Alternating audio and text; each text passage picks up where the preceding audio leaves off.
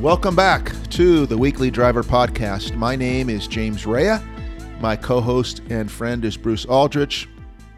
Today we have on Penny Gussner, and I've been receiving a lot of information recently from carinsurance.com with all kinds of different data, least expensive cars to insure, least expensive, most expensive states in which to insure your car. So we have a lot of ground to cover. So Penny Gussner, senior analyst, is that correct? Or did I miss a word there? Senior consumer analyst, so close enough. Okay, great. Thank you, Penny.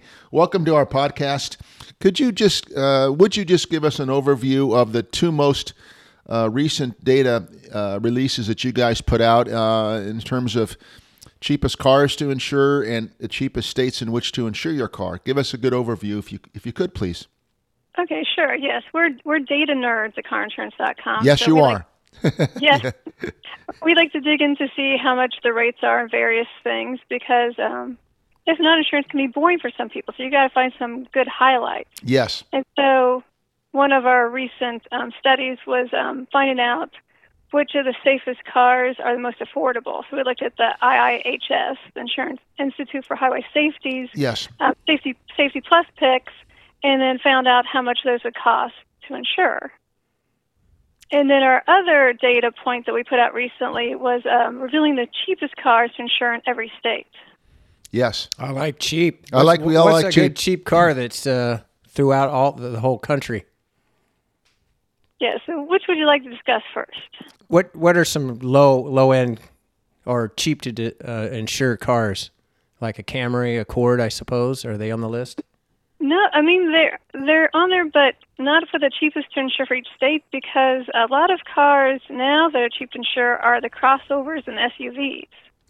Oh. Sedans for the most part have kind of fallen off to like the 20 area, not the top 10 area of cheapest cars to insure. And this is probably because a lot of moms are now moving away from like minivans, even though I'm not, I have a minivan, to these bigger cars so they can get the kids soccer gear in there, their band equipment. So they're driving the crossovers and the SUVs, and they're driving safer because they got the kids in tow. And so that's really the reason we think those kind of cars seem to get the cheaper rates now. Does bigger, heavier possibly have something to do with it? Yeah. We've asked other people in the umbrella industry of different surveys and data points and so on and so forth about their surveys and or data releases and where they go. So in your case, when this information goes out to the public or journalists or auto manufacturers, what kind of feedback have you had? If you can give us a couple of examples, do they take your information and did they market themselves with it if they've had a good report, or do they get back to you guys and get angry with you if they don't get a good report? Yeah, one time when we did the car with the most speeding tickets, the top one for that wasn't too happy, so I won't mention them. Okay. But for cheap cars, Jeep really likes usually being in the top of that, and they will market it, which is nice. Gotcha. Jeeps are really high on resale value. Apparently, we just found out the other day. So also they're good for cheap insurance. Yeah, and a lot of it's because they're easy to repair. That you can literally just take the door off and put on another one. They don't put a lot of the mechanics in the doors. Right. I've just rented a few recently, so I know where like all the buttons are and everything. That's great. It's kind of fun to get in one of the cars I've been talking about for so long. And so they don't change out a lot too. So those are the things that make it cheaper. They don't have necessarily all the bells and whistles, even though they have, added like the backup camera now to the newer models. So without the bells and whistles, you can get the cheaper car. And if people are driving it on the roadway and not getting into a lot of accidents, because insurers do look at the claims statistics, and usually it's their own internal claim statistics, besides like what like IIHS might put out for safety, to decide on the rates. Penny, I'm sorry. How do you? Where do you get the data for this? The insurance companies are providing all this to who? To the government, or how do you get the data? So we have a company, a data warehouse that we work with called Quadrant Information Services, and they do some insurers will just give them their information because they know that there needs to be a database to look at, and they want to see other people's. And then also ones that don't share, all insurers have to file their rates with each state's Department of Insurance. So for ones that they don't get the data directly from, they can go through and get all that data from going through all the DOI databases. I used to work for the DOI, as you call it, the Department of Insurance in California. That's pretty boring stuff, I'll tell you. Your data is not boring, but I just mean the business of insurance. Yes, that's why we have to make it exciting for most people, because Sure. like I'm an insurance nerd. Like I find motor vehicle laws exciting, and like the new insurance laws coming out from Michigan, the reform there, I find that interesting. But yeah, you try that at like a cocktail party, it's going to fall pretty flat. Yeah, sure is. Penny, I always make a reference to Consumer Reports where people would say, well, if you read a car review, for example, or the best lawnmower to buy or the best dishwasher, and you read it on Consumer Reports, odds are they're basing their expertise on objectivity. But when you read a car magazine, let's just say, and then you see an advertisement for the car in a couple pages later, to me it always a red flag goes up. So in the carinsurance.com world, can the public or whoever looks at the data, is there any area in which there's some subjectivity, or the facts are the facts, and this is what gets presented? Does anybody ever question what you guys do?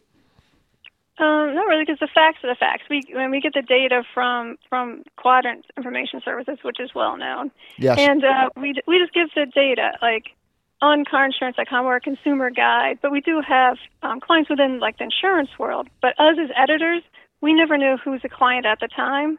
So we have on like a sister site, insure.com, we have best insurance companies that we talk about, and some might be clients of our site, but us as editorial team, we don't know. So we Gotcha. always are just giving what the consumers that we talk to, we survey insurance policyholders, get their real feedback, and then give that out.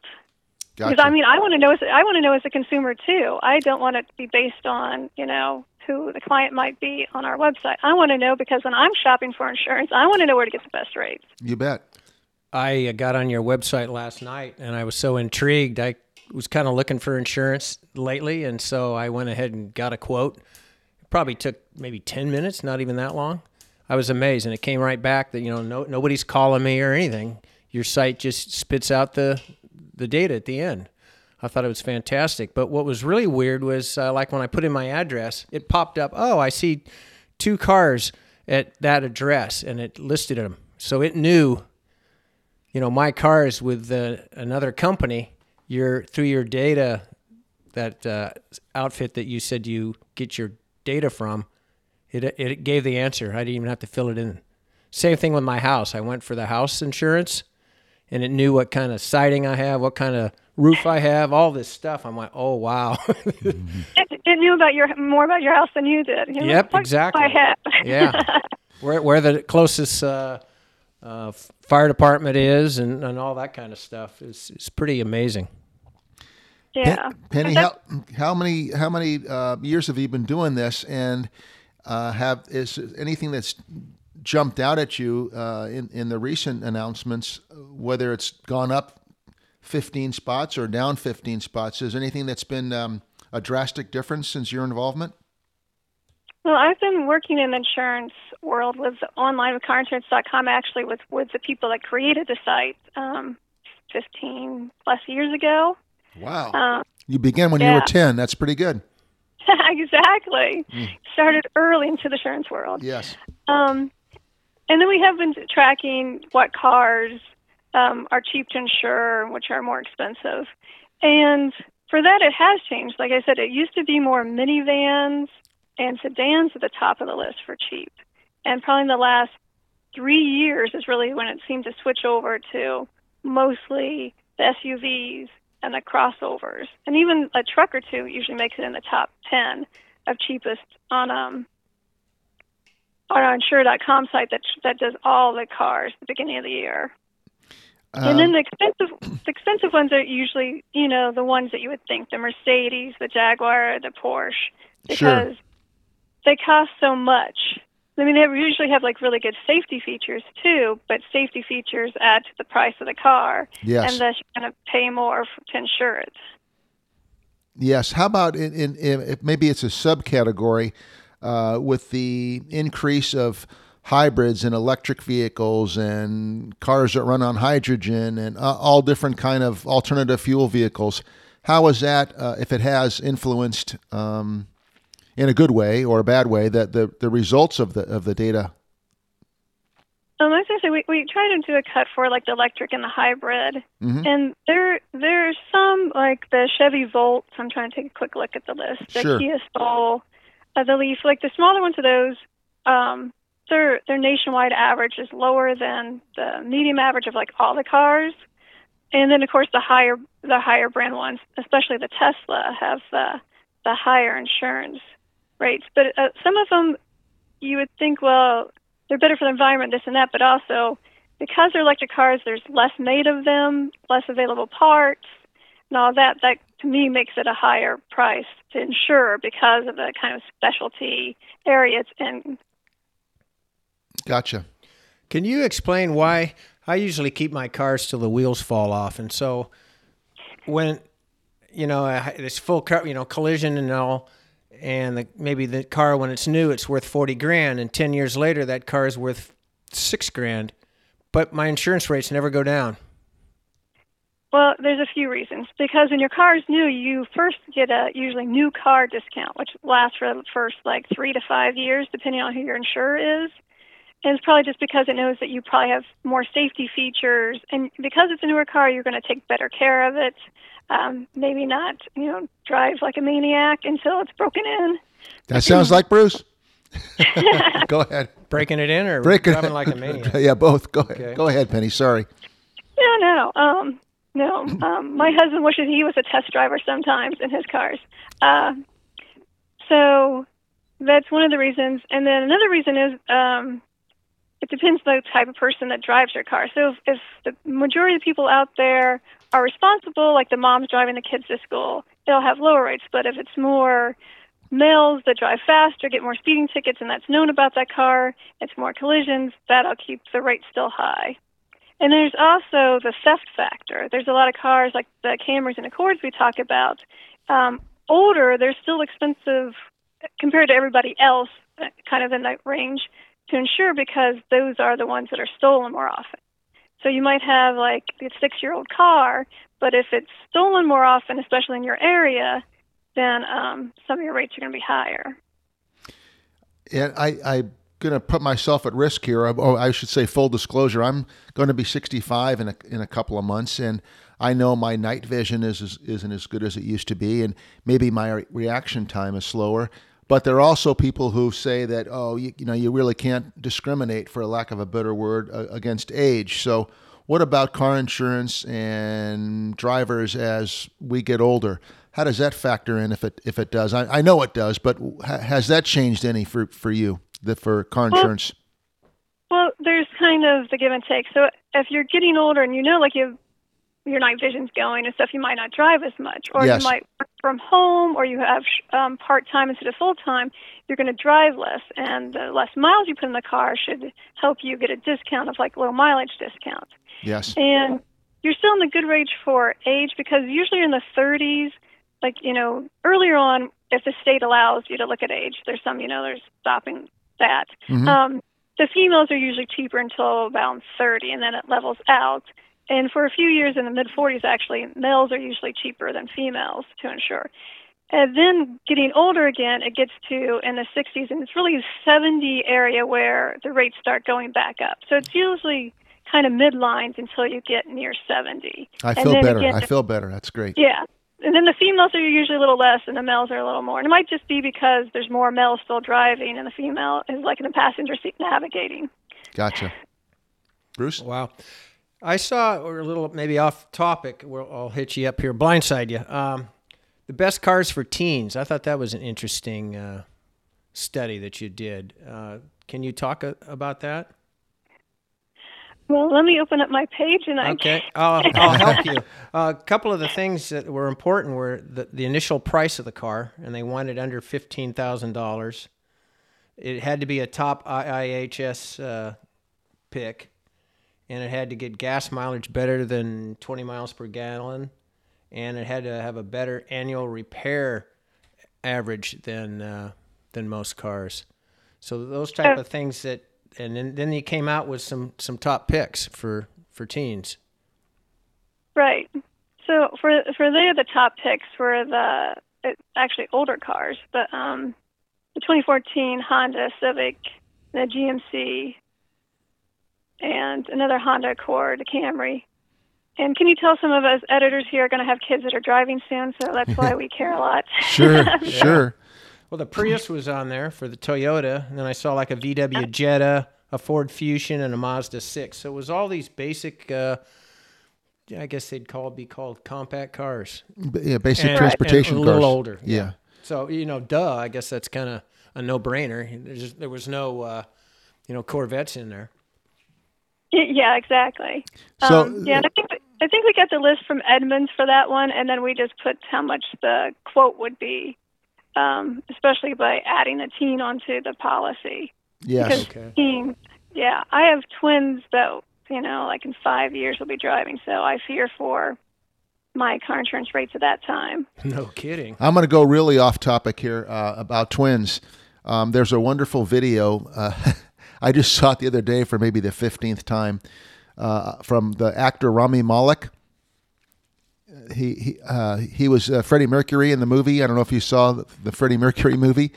Yeah. But he has a twin brother, and he was on an English talk show, and he talked about having a twin brother, and how he, being an actor, he went to his brother's drama class because his brother couldn't do it, and he faked his way through the final test by reciting some Shakespeare play that he had done, and so he did it on his brother's behalf, and his mother was in the audience of this talk show, and she had never known the story, so it was pretty funny when he revealed this story about filling in for his brother, so he got the points or the test results to get his theater degree from USC. It was a very clever and fun story that he revealed with his mom in the audience. So just in case you want to have another twin story, I'm sure you have plenty.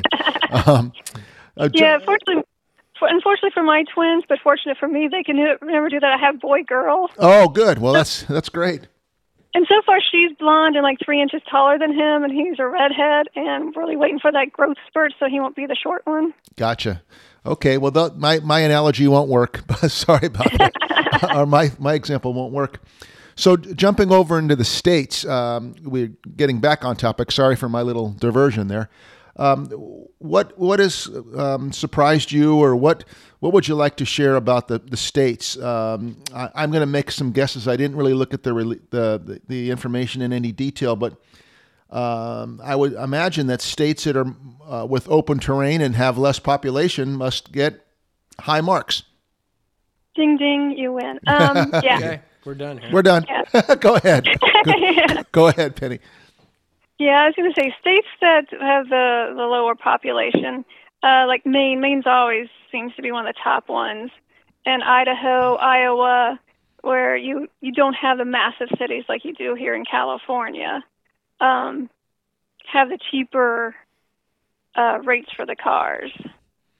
I thought it was interesting because I know, like me personally, kind of playing around with the idea of leaving California, and so we have a couple of states in our head we might like to go to, and it's fun to get on your website and plug in those various zip codes and see what the rates might be before you get there. Yeah, exactly. We also have a cost of living one, so you can see how much you need to make in the new states on our sister site, insure.com. We have brand new cost of living one on there. And I like playing around with that too because, in California, everything's expensive. You're like, what could I do if I'm in North Carolina? Yep. Right, yeah. Exactly. Right. My wife and I have done that too lately, looking at different states, and there's a lot of considerations, of course, as you get to be, I'm just going to say middle-aged, but not children, and not too many relatives, but there's some big decisions to be made, and some of those other states look pretty appealing. Compared to California, yes, we're not having a good way in Northern California right now, at least in my opinion. Yeah, and you really do need to look at the states, because you'd think like someone like Wyoming, you're like, oh, it's pretty open. The towns are smaller, but they have like higher rates than you'd think, because I guess the people that do live there want to get quickly between places. They crash a lot, huh? Yeah, because for the population there, they have higher accident rates than a lot of other states.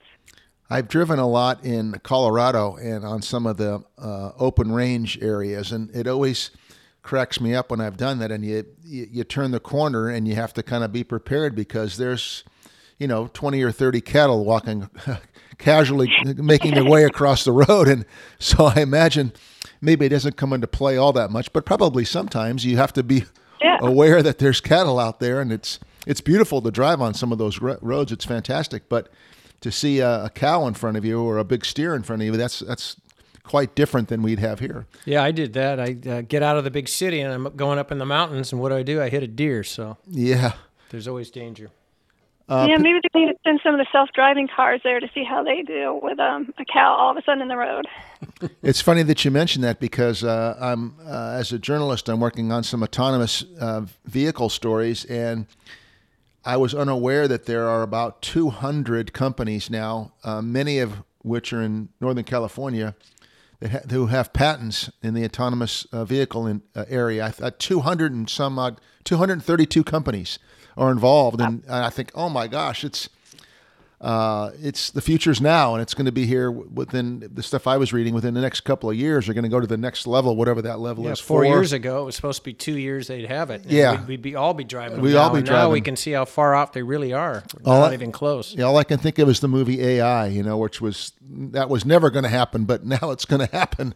Do you guys have anything in that particular segment? Do you have anything you can reveal to us about autonomous vehicles that you might be doing something with, or in any other areas, or is mum the word? You can't say anything right now.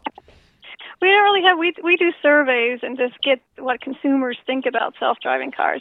And so far, it's still the majority saying they don't trust them. Right. And we ask parents too, like, would you trust them taking your kid? And it's mostly like, I think it was around like 68% were like, no, I would not let a self-driving car. I'm with them.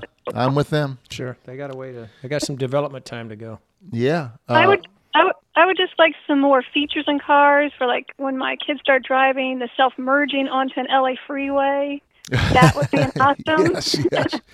I read yesterday, as a matter of fact, that the AARP, people of my age and Bruce's age, or soon to be my age, there are classes now in Michigan that the AARP provides, where they'll have a modern car that, let's say, has 65 things it will do, and then the average person might use 17 or 18 of them. But you can go to these classes, and they'll take you through the car and teach you about the modern technology of from anything from rear view mirrors, to all kinds of bells and whistles that go off for no apparent reason. So I guess it's become quite a big concern of oversaturation of technology, where people just, give me a damn simple car to drive and I'll do fine, but there's too much stuff.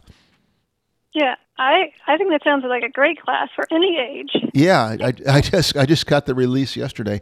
In other worlds, for what you do in cars, have you seen any trends that you can discuss? Anything that maybe not come readily to mind to the average person who just has a couple of cars or one car? What's out there that the consumer should be concerned about, if you have an opinion on that? I don't know, there's necessarily concerns, but I think everybody needs to always, like your thing made me think of the discounts, because going to a class like that, you might not think about, I need to tell my insurer, because I might be able to get a discount because of attending a class. Yes. Anything like that is wise to do. And with all those bells and whistles, like I said, I'm on the discounts thought wave right now. That's the thing that the insurance companies are slow with. Like, you might buy one of these new cars and you have all these functions, and maybe you actually know how to use them all, which would be great. But to the insurance company, they still haven't got their internal data to prove that all these new safety improvements and technology has caused their claims to go down. Gotcha. And so for that, we're still not seeing the discounts that you would expect, since we're several years into having, some of these new technology.